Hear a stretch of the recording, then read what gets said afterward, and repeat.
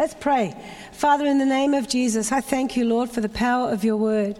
Lord, that it's going to speak to us, it's going to direct us, it's going to help us, it will sustain us, it will encourage us, and it will provide the foundation that we need to stand on in every area of our lives. In Jesus' name, amen. All right, this morning I just want to speak to you about the power of hope. 1 Peter 1:3 says this, "In his great mercy, he has given us new birth into a living hope through the resurrection of Jesus Christ from the dead." You know, it's amazing. We spoke last week about having a living faith, that we're not meant to have a dead faith, but we're meant to have a living faith that has works, our works being displayed out of that place of faith. So not only are we just a people of a living faith, but we're also people of a living hope. And it's an amazing thing to realize that every born-again believer, every person who says, "Jesus, you are Lord of my life," we can understand and receive the fact that hope is actually part of who we are on the inside and who God has made us to be. It's part of our makeup as born-again people. That's what it's meant to be like. You might say, "Well, I don't always feel hopeful." Well, neither do I, so we'll talk about that. But when we don't have hope, without it we really suffer. Yeah? When we don't have hope. Who here can honestly testify to that fact, that without hope we suffer? I'm putting my hand up. Yeah? You know why? Because Proverbs 13:12 says this, "Hope deferred makes the heart sick, but desire fulfilled is a tree of life." See, I don't think that human beings can actually live without hope. You know, we just have to look at the bushfire victims and we see, you know, all their hopes and dreams are literally evaporated in front of them instantly. I saw something on Facebook, I think, a live video that went around, and someone was videoing what was going on from the inside of their house, and they lost cars, and they lost barns, and they lost sheds and all sorts of things, many animal, and you could see it all just combusting in front of their eyes, and thankfully they were saved and they were okay. But can you imagine, like, so suddenly to have that form of loss? Well, we actually can't imagine. I say, can you imagine? But unless we've gone through it, I don't think any of us can imagine. So, you know, the reality will be that many people coming out of those bushfires will probably suffer depression due to that sense of loss, that feeling of hopelessness. But it's amazing how people's kindness, Australians' kindness rallying around, like, it's been amazing to watch just the gathering of the community of Australia gathering around. You know, churches, people that are even going through it themselves are still reaching out, that selflessness that comes on people. It breeds hope in people. It puts hope back into people. And it's a beautiful thing when you see that happening. Hopefully we'll have a swift response from our government to be able to provide the necessary things that they need, because that will help to start bring hope back into their lives again as they begin to rebuild. So what really is hope? Well, obviously hope is like an anticipation. It's sight from the inside, isn't it? It's something that we see from the inside. Ephesians 1:18 says that it's the eyes of our heart that need to see. It's the eyes of our heart that need to be enlightened, or one version says to be flooded with light, so that we would see the hope of his calling. So there's power and there's a principle here that the eyes of our hearts need to see hope. They need to have their eyes, the eyes of our hearts need to be fixed on a sense of hope. There's got to be a dream, there's got to be a vision in our hearts that we're working towards. There's got to be something powerful that takes us on. People that are hopeless, that feel like they have no hope, this is what leads to chronic depression. This is even what leads to despair, to suicide, because they feel like there's literally no way out. There's no other way out. And it's a devastating thing to talk to people who are on the brink of that sort of despair and that sort of depression, because we're not created to live without hope. We're just not. Human beings can't do it. And that's why God loves us so much that he sent his son, so that he would be the embodiment of our hope, so that we would see what hope really looks like. So our heart will see good things if we let our hearts see good things. The potential is there. When Paul prayed that prayer in Ephesians, he was praying it. He said, I pray that the eyes of your heart will be flooded with light so that you will know the hope of your calling. So he's talking to believers. So in other words, there's always a battle on for the eyes of your heart and what they are seeing. There's always a battle, let alone people without God. They're living in a state of hopelessness and worldly hope and just hope, human hope, which is still a good thing. Obviously, we all need to have hope. But as Christians, there's another form of hope. There's a biblical hope that you and I can walk in. And so for Paul to pray that over believers, he's praying, he wasn't saying, I'm so thankful that the eyes of your heart are already flooded with light so that you can know the hope of your calling. No, he's not saying that. He's saying, I pray. He's interceding for these believers who he sees week in, week out, wherever they go. Wherever he went to minister, when he and his team would go and minister, he would find groups of believers. Maybe they were in the middle of persecution. Maybe they were in the middle of death. Maybe they were in the middle of chronic illness and chronic despair. Maybe they'd been disdained and thrown out of their jobs because they were Christians. Who knows what they were going through? He could see hopelessness in their eyes, and so he would say, I'm praying that the eyes of your heart would be flooded with light. Because there's a point where every single one of us have to grab hold from the inside, the hope that belongs to us. We come to church because we long to feel hope. Is that right? You're all here not because of any other reason, and I honor that and I respect that. You're here because you're longing for hope. You're longing to meet the personification of hope. You're longing to walk away satisfied, feeling like something in my heart has seen truth and seen hope. I know it because every single week I come exactly the same, with exactly the same anticipation. I need the praise and worship. I never want the praise and worship to be shut down or shortened because I want to get up and preach. No, it's the opposite. I'd rather not preach. I'd rather just bask in his presence and let him minister to me as I minister to him. So Paul knew that. And I think we all understand that. I can see a lot of people nodding. I think we all understand that. But you see, hope is actually crucial to our faith. Hope is crucial to our faith. You know, last week I read out of James, and I'll read James 17 to 20 really quickly just to refresh us. Even so, faith, if it has no works, is dead, being by itself. In other words, faith kind of stands alone by its little old lonesome, you know, it's just by itself. But someone may well say, you have faith and I have works. Will you show me your faith without the works, and I will show you my faith by my works. You believe that God is one, you do well. He says even the demons actually believe as well, and they shudder, or another version says they tremble. So believing isn't enough. Faith in saying I believe in Jesus, yes, it gets us saved, but when it comes to the outworking of our lives as disciples, it's not enough. But are you willing to recognize, you foolish fellow, that faith without works is useless? So we saw last week that faith is dead when it stands alone, because faith has to have an output for it to be a living faith. But I want to say today that faith also provides no support, and it has no direction if it's not coupled and linked in with hope. Because hope without faith is literally just wishful thinking. Hebrews 11 verse 1 is the scripture that I can base that statement on. Now faith is the substance or the assurance of things hoped for. It's the evidence of things not seen. Think about that. That's kind of an oxymoron, because evidence is something that is seen. You know, you go into you watch any of the cop shows and you'll say, what's the evidence? It's the facts in front of them. Well, here it's telling us that faith is actually evidence of something that's not yet seen, and yet it is hoped for.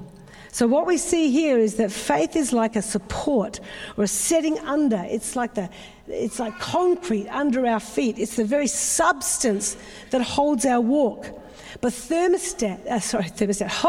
is like the thermostat that sets the goal for our faith to latch onto. It's like, hope is like, if you just buy, pardon me, if you buy a thermostat and put it on your wall and you turn it up to 25 degrees and expect the heating to come on without putting all the back end stuff in and all the stuff underneath the house and all the duct work, all it does is say that this is just wishful thinking. But also, if you buy all the ductwork and you've got the engine sitting outside of your ducted heating unit, but you forget to put a thermostat on, you've got all the works there, you've got the faith there, you've got the substance for something to happen, but you've got nothing to set your hope to. When you put a thermostat on the wall that's linked into the engine that's outside and all the stuff that's underneath the house, when you turn that thermostat on, that's your hope, saying, this is what I believe the heating is going to go up to. But it's based on the fact that you know that the substance of what's going to cause that to come to pass is literally already placed inside the house, outside the house. It's already ready to go. You see, faith without hope, you can't have them working without each other. Because hope is the blueprint for our faith.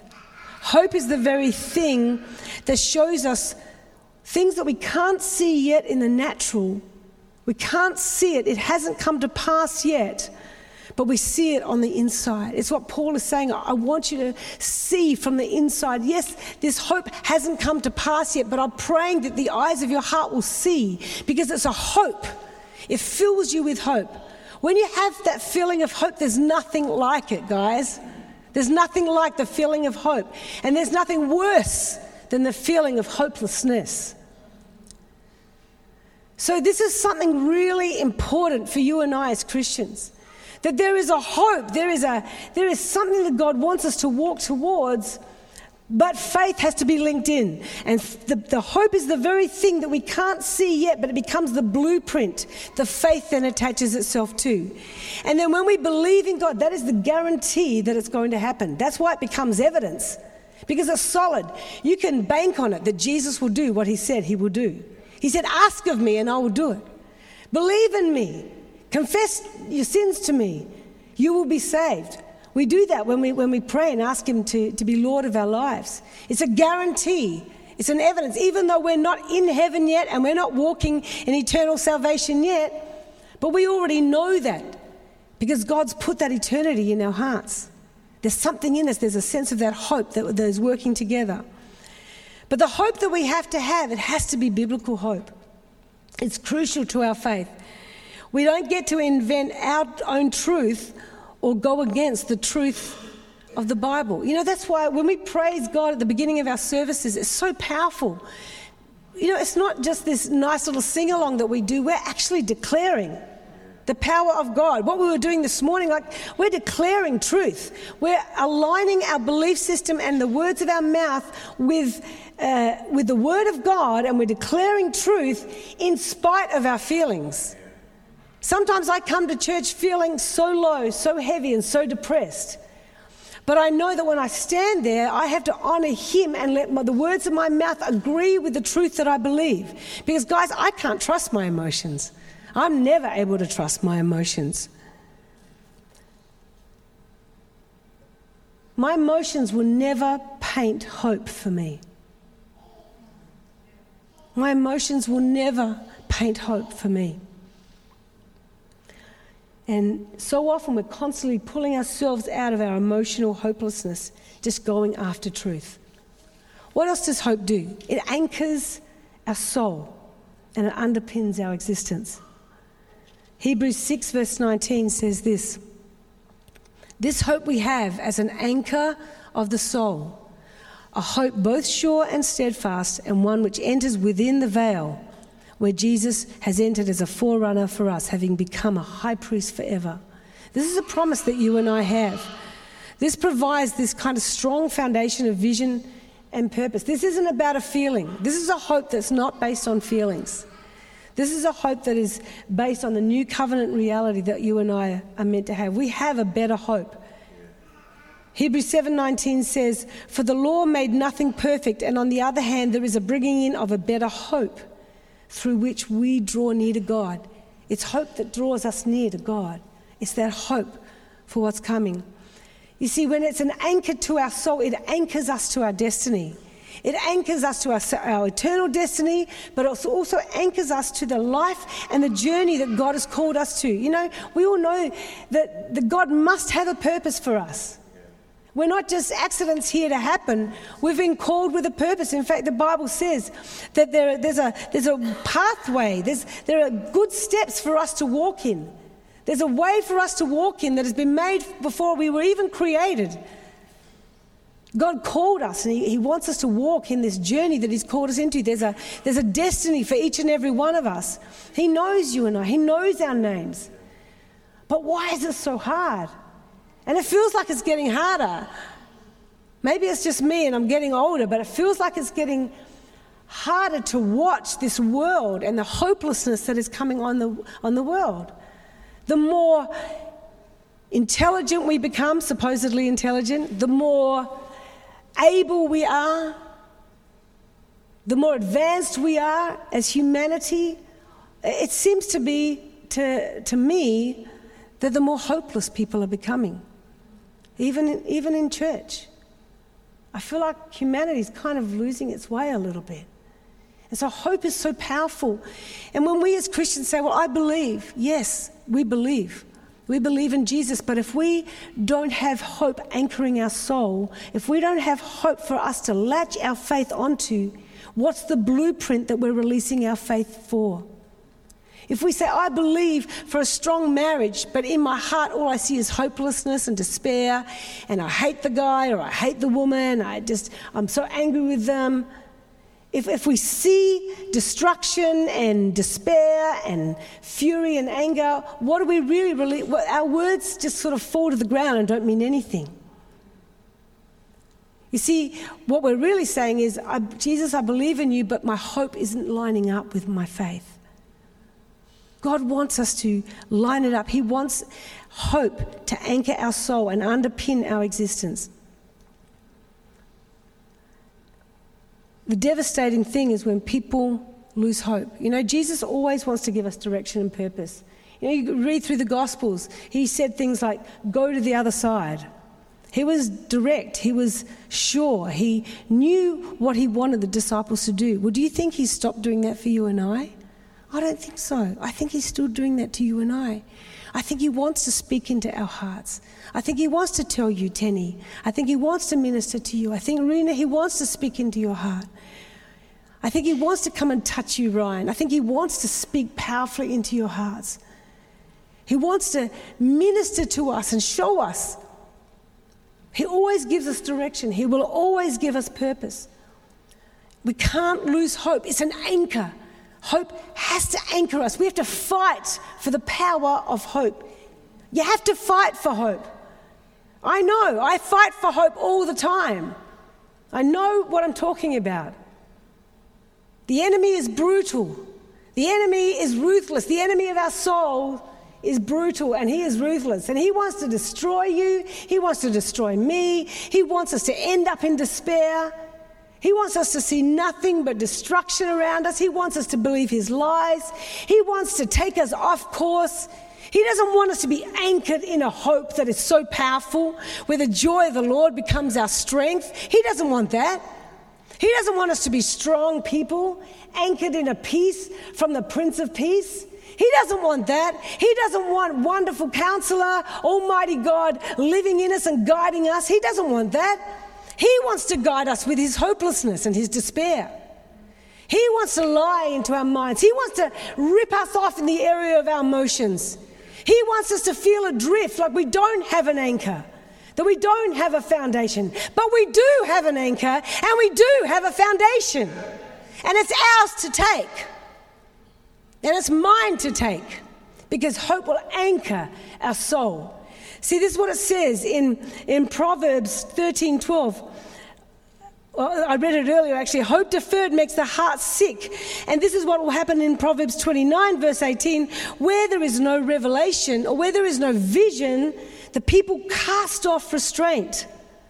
See, where there is nothing guiding us, where there is nothing that we can see, where there's no hope guiding us and leading us and keeping us on track and anchoring our very soul. What is our soul? Our soul is our mind, our will, and our emotions. Man, I'm a very emotional person. You can probably tell. Not everyone is going to be highly emotional. I get that. But there are many of us who are highly emotional people. And we become like targets in this area. But you know what? God wants us to rein in those emotions and find that place of hope. Find that anchor. Because when we cast off vision, when there's no vision of hope, when the eyes of our heart are not seeing hope, it's just too easy to cast off restraint. And you know what? We can't do that anymore. We can't live in this kind of bubble of Christianity that says this hyper faith kind of thing that I'm okay.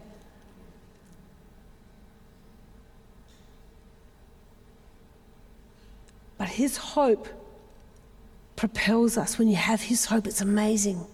He propels us to take the extra mile because we're prepared to walk in the purpose of God for our lives.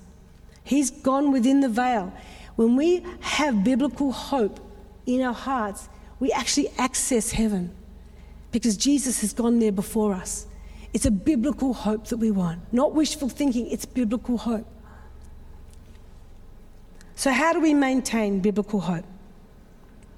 John 14:1 says this, "Do not let your heart be troubled. Believe in God and believe also in me." See, unresolved grief will block hope. And I think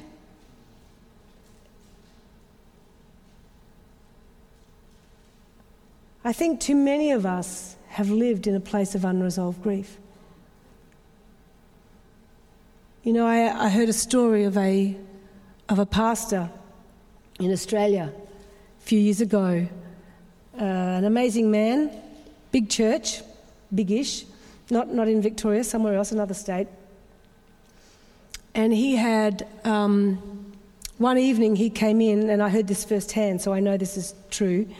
At one of the evening services, he came in, he was late, and his wife was leading the service, but he came forward at the altar call down the front, and he vomited. And because everyone was up at the altar call, not many people noticed, but he vomited up what looked like blood. But in fact, it wasn't blood, it was red wine, because he was completely smashed off his face. And anyway, thankfully it was very unnoticed by the majority of people. Don't know how you can not notice vomit, but anyway, it was, big shambles with everybody up there praying and all sorts of things. And it turned out that this poor man had unresolved grief from when he was a little boy. But he had never learned to let go of that grief and never known and had it modeled to him how to be authentically honest and truthful and open about his grief. So he put on the layers of Christianity and put on the layers of leadership and put on the layers of how to do life and how to look happy, and yet this man was crumbling from the inside out. And so he used alcohol as a way to mask and to cover up his grief. Maybe we don't do that, but maybe we use other things. Maybe we get addicted to other things. We get addicted to screens. Maybe we get addicted to relationships, wrong relationships. Maybe there are other ways that we cover up. Maybe we don't even cover anything up. With me, I tend to push it all down. But in the end, I can't bear it anymore. I can't bear that sense, and that sense of hopelessness. And I just want to share this with you guys, because we always want to be authentic and real with all of you.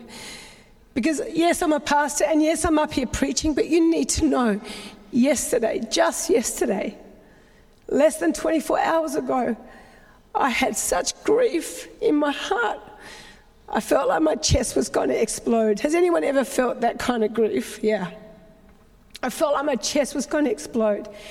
And I'm doing all the right things. I'm praying. Bram and I were praying in the Spirit constantly, and we were doing things in the house and rearranging things. And I had the Bible going. I had the Book of Hebrews going, and I'm doing everything I know to build myself up in my holy faith. I'm listening to the Word of God. I'm praying in the Holy Spirit. But I felt such an oppression. All week I've known I was going to preach on hope. In fact, from last year, I already knew in January I wanted to preach one sermon on hope. So I've had all these scriptures, the hope deferred makes the heart sick, that faith is the substance of things hoped for. I've been meditating on the fact that the joy of the Lord is my strength. I'm quoting it, I'm standing in it, standing on those scriptures. Brahm and I, we do this every day of our lives. We're walking around the house, weren't we, Brahm? And we're praising God, we're worshiping God. Everything we teach you that we do, we do. But yesterday, grief got to me. And it was so painful. It was so hard. And I can't live with that because I push it down. I've spent decades as a pastor being nice to people, smiling when they stab me in the back, hugging them when I know they're being nasty behind my back, loving people, containing grief, never really letting out, forgiving. And often I would pray, and always praying, always forgiving, always being loving, always taking the right steps to honour the faith that God has placed in my heart. But there comes a point where when you feel so hopeless, that's got to go. And I actually thank God. I know I'm going to regret saying this because I know it'll happen again. But this is literally my training ground. Because unless I did what I did yesterday, I probably wouldn't even be here today. I'd be curled up in bed. I want you to know what you go through, we go through. Because the devil is brutal. So, Brown went shopping and I said, all right, I'm praying at home, and I got to the point where I knew I couldn't do this anymore. So I got in the other car, and you know how I've told you I go for my prayer drives, which are really scream drives. Scream, cry, shout out loud, ugly face drives. I did one of them yesterday, so I tried to ring Brahm and to let him know when he got home not to be worried that I was screaming. And but I couldn't get through to him. And meanwhile, I got in the car. And because I can't do this, I can pray in my house, but I can't let it all out. We've got this little weatherboard house, and I've got neighbours, and I've got people who've come to the door. They're like, who's this crazy woman? They'll probably call the police or the ambulance or something. So I get in the car, and the minute I get in the car, oh my gosh, it was like the floodgates of grief and pain just came out of my heart. And I'm screaming, and I've got this tissue over my face because people are driving past, and I'm thinking, oh God, I hope they don't see or know me or whatever. And I'm screaming, and I'm also saying, God, just keep me safe. Don't let me have an accident or kill anybody. And this wailing, like it comes from the depths of you being weak. This is what grief is like, guys. And I did the only thing I knew, which is to go to him. All day, Brahm and I have been agreeing. We're agreeing in prayer. We're praying that he's hugging me, saying, I love you, babe. Come on, we can get through this. But I knew in the end, I had to get that hope, that eternal hope back. So I get in the car, and as it's coming out, I'm just wailing and screaming. And in the meantime, I'm thinking, oh my gosh, I'm preaching on hope tomorrow. This is the most ridiculous thing I've ever experienced. Brahm will have to preach now. I have to tell him to preach. I'm going to be a mess. Anyway. Stopped the car, still hadn't heard back from Brahm, so I rang Bernadette. When you're in these moments, find someone who will stand with you on the Word of God. Find someone who will hug you and love you. Find someone who will minister to you and pray with you. I rang Bernadette, and of course she could hear I was a mess. I was an absolute mess. And straight away she said, hang on, Di, let me go into another room. She said, let me pray for you. You know what she began to pray? God, thank you, Father, I come against hopelessness. I come against helplessness. And she began to quote all these scriptures. Faith is the substance of things hoped for, Lord. The joy of the Lord is our strength. And on the inside, it's like God's laughing, because I'm thinking that's all the stuff I've been writing and preparing to preach today. And she's coming back to me. See, we all need each other. But after that, the pain left in my chest. Because the hope that I need is not controlling my circumstances around me. It's not controlling everything and making sure everything's safe and okay, and then I feel fine. No, it's in the midst of the storm that I have the Prince of Peace, that I have hope. Brian will tell you it's a miracle. I'm standing here preaching like this today based on what I was like yesterday. So guys, come on. Let's go to the Word of God. I woke up yesterday morning literally with that scripture, do not let not your heart be troubled. It was almost like as I woke up, those words were written in front of me like an invitation. And it's one thing to know it, it's another thing to get it out. But God wants us to be people who are full of hope. And you know, once that was released in me, that pain, that grief, you see, God doesn't want me to contain it. He doesn't want me to get into some sort of new addiction to cover it up. He doesn't want me to push it down and just keep being a nice, smiley pastor or a nice, kind Christian. We're real people. We're all real people. But you know what? Together we're gonna push through. And we're going to lay hold of the hope that God has given us. So, how do we maintain it? We look to Him. Believe in God, believe also in me. He embodies hope.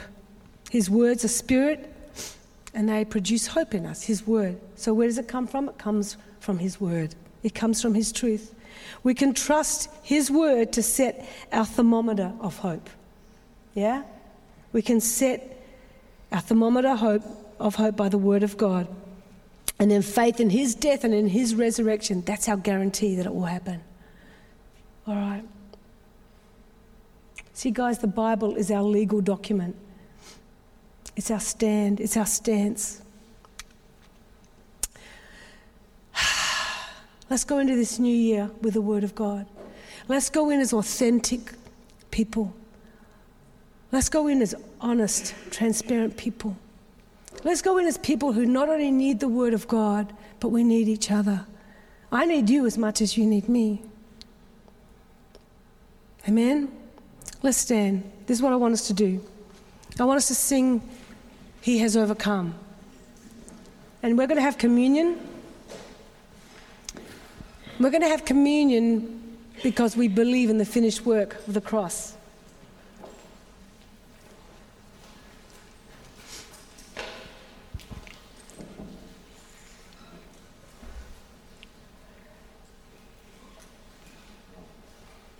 Lord, you're so good. I'm going to ask the guys to just hand out the communion right now. Let's just have communion based on the fact that He has done it. I want you to bring anything before the Lord, anything that may be stirring in you, any sense of hopelessness. We're going to bring it before God, and then if you want prayer afterwards, come up the front. We can pray for you because we need each other. Or maybe the person next to you, you can ask them to pray with you. But let's be a family here today, yeah? And minister to one another.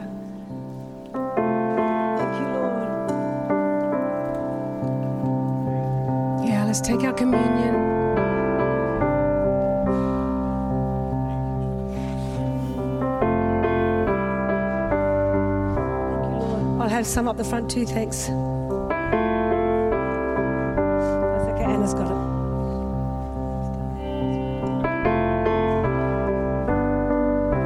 Thank you, Lord.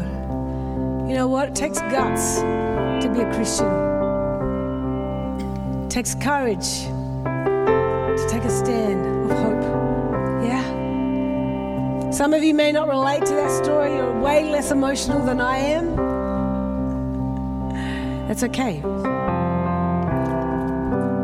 All I know is this is how I do life. This is how I've always done life. Thank you, Lord. Thank you, Lord. Let's just hold the bread and the wine before God.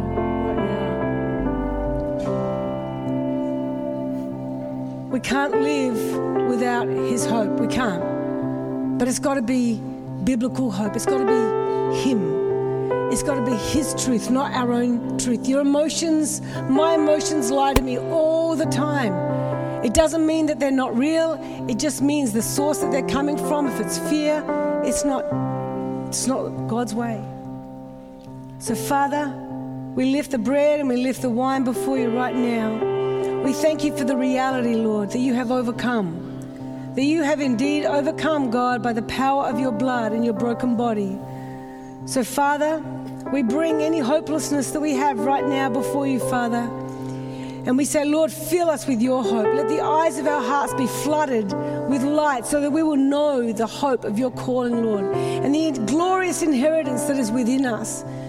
There is someone on the inside of us, Lord. Let us see it. Open our eyes to see, Father. Let this be the beginning of a new moment for each and every one of us, Lord, that this year will be a year of conquering and understanding and meeting with that hope.